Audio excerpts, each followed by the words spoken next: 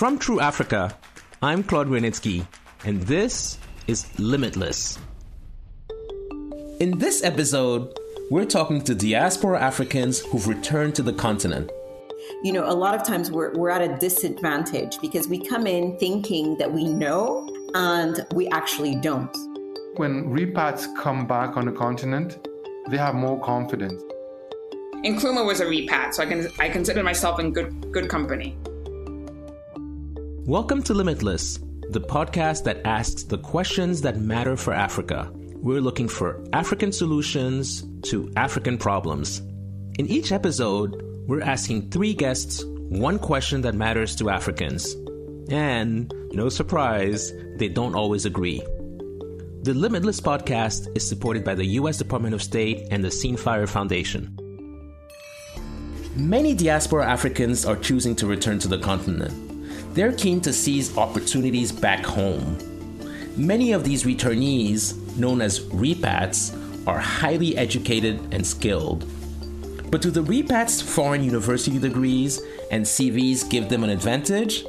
Or is adjusting to life back home a brutal process? Our first guest is Rebecca Anonchong, a Cameroonian entrepreneur who moved in her teens to the US. She now lives back in Cameroon. She has set up technology businesses in the US, UK, Canada, as well as many African countries. So, Rebecca, do you feel that these repats have an unfair advantage? Actually, I think that many times the repats are at a disadvantage compared to those who stayed locally. The advantage that the repats might have is that if they're starting a business, they might have easier access to financing from the outside, for instance. But in actually doing business within the country, I think, you know, a lot of it is because of this illusion that we have when we're repats, is that we feel somehow superior because of our exposure to foreign or, you know, Western education or having worked and lived overseas. But you know, a lot of times we're at a disadvantage because we come in thinking that we know and we actually don't.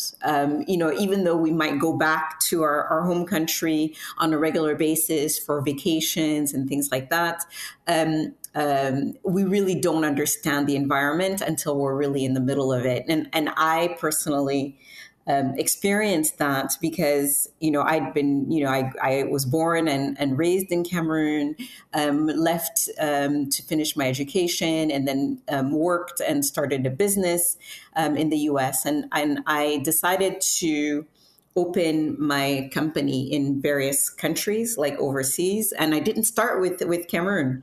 I didn't start with Cameroon only because I understood that it would be more challenging. And so we opened branches in Canada, in the UK, in France, before even touching the African continent. And so, you know, when I went to set up the company in Cameroon, like, it was so different. I mean, I always feel like when I got to the country, I was schooled. It's like, you think you know it, but you don't. So it's a very humbling experience for sure. What was so different about it? What was so different about the reality of being back in that kind of environment? Well, you know, I think because we also, from a business standpoint, other than the, you know, some of the differences in the way, you know, some of the rules and things like that. One of the things that really struck me is that I think, especially having started my business in the US.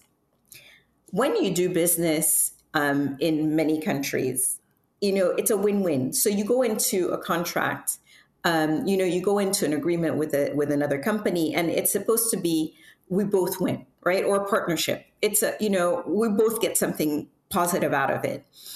And I felt like the attitude when I got, and this took me years and years and years to figure out, after living in Cameroon for many years, is that it's assumed that one of the people in an agreement is going to get, I don't want to use the word that I was going to use, but it's going to be at a disadvantage. So they see it as a zero-sum game is what you're saying. Yeah, so Not so see a it's winner and a really loser. going into, there's really very little trust in doing business. Also, like understanding in I often say when you go to Yaoundé, the capital, when you're in a meeting with a minister or authorities, you come out of there and you really think you're just like, oh my God, what a great meeting, and then nothing happens after that. It's like you just what happened, and after I went in to a meeting with an authority after that with a colleague that had really stayed in Cameroon, and his interpretation of the meeting was completely different from mine, because I guess there's like a different you almost need like a new dictionary to understand some of the terms and what people really mean. It's very different from the U.S. experience for sure. My next guest is Gabriel Curtis. He was Minister for Public-Private Partnerships in Guinea until the military coup on September 5th last year. He actually lived in the U.S. before coming back to work in the Guinean government. Here's our conversation. So, do you think that repats have an unfair advantage? I think when repats come back on the continent, they have more confidence. They feel more confident about their knowledge. They may feel more confidence about their experiences. And sometimes their diplomas or their experience is valued sometimes more than those that have evolved locally. But that said, when you start working and when you start collaborating with people that have stayed on a continent, you can see, like everywhere else, that you have some very good people, some average, and some not so good. The advantage tend to lessen as you spend time on the continent. But it's true, the perception is that people that come from abroad, everything that comes from abroad is better, but which is not necessarily the case. There are people here that are as good or sometimes even better because they understand how things work here, and they are as intelligent or sometimes even more because they're more attuned to the realities on the terrain. But the repats generally come back with a little bit more confidence, and that sometimes make the difference. Have I answered your question? Absolutely have answered it. When you decided to come back to work in Guinea, how do you feel you were treated as a repat? Some people actually commended me for coming back, for leaving my position to come and serve the country. Some people found that admirable. Others were a bit wary. They were asking themselves, why would you leave your position? Why would you leave everything that you had and come back here?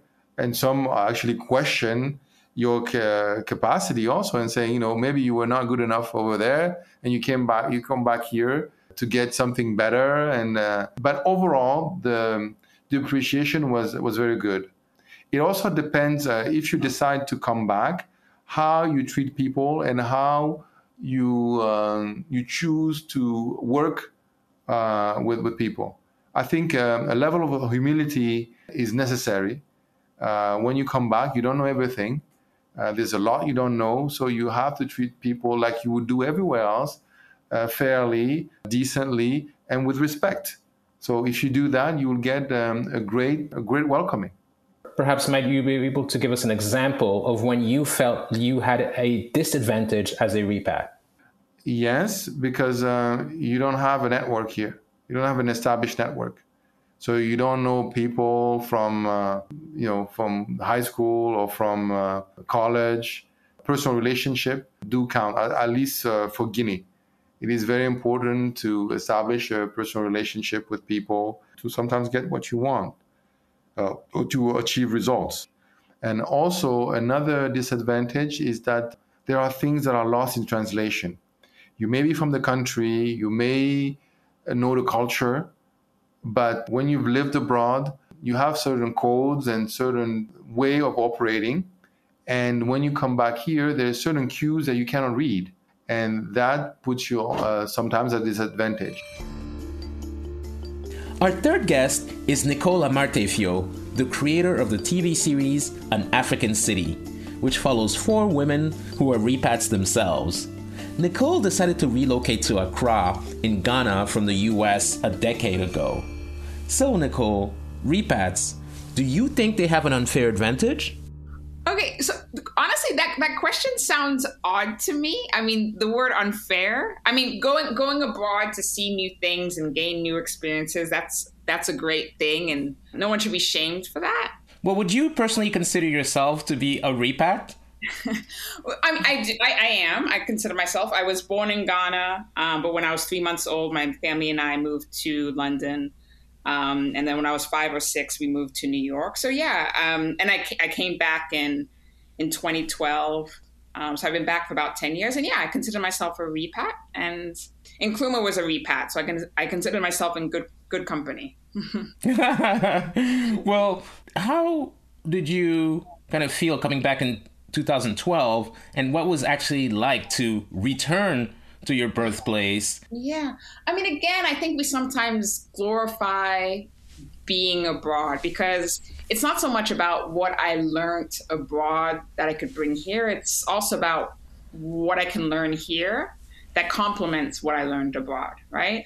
But coming here, for me, it's my happy place. I'm treated how I see myself. I love that my last name has meaning here.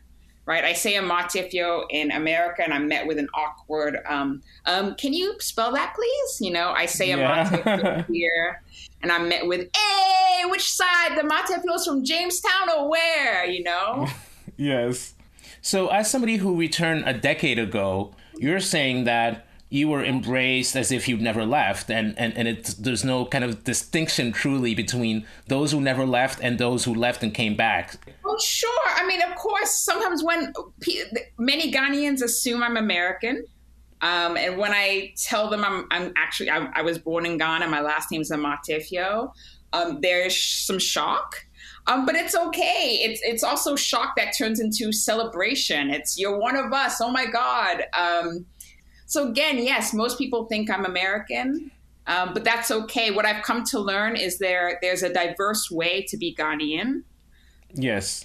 And I don't say that just to be, toxic positivity. Like I really mean that. There's a diverse way to be Ghanaian. And I'm a Ghanaian who was born on this soil, raised abroad, and now I'm back. That's the type of Ghanaian I am. And that's the type of Ghanaians that many of my peers are. And that's okay. Yeah, I say that because, obviously Togo is right next door to Ghana. Mm-hmm. But what I find is that, a lot of Ghanaians who've done very well outside of Ghana have returned to Ghana. Mm-hmm. Some just for a few years, and some have settled back there, Unlike Togo, for instance, a lot of the Togolese in the diaspora have not returned to Togo. Yeah.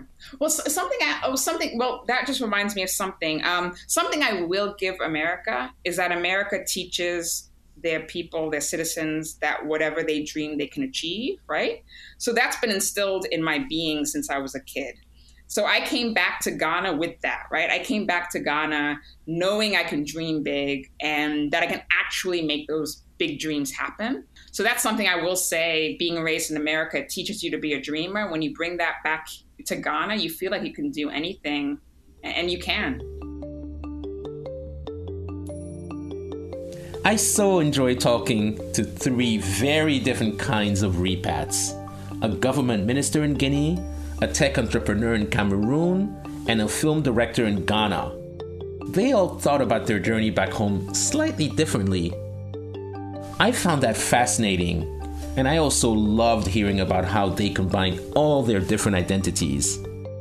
What's sure is that the ways in which you can be African really are, well, limitless. Thanks for listening.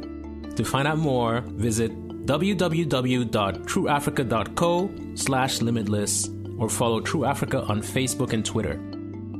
Join in the conversation using the hashtag #LimitlessAfrica.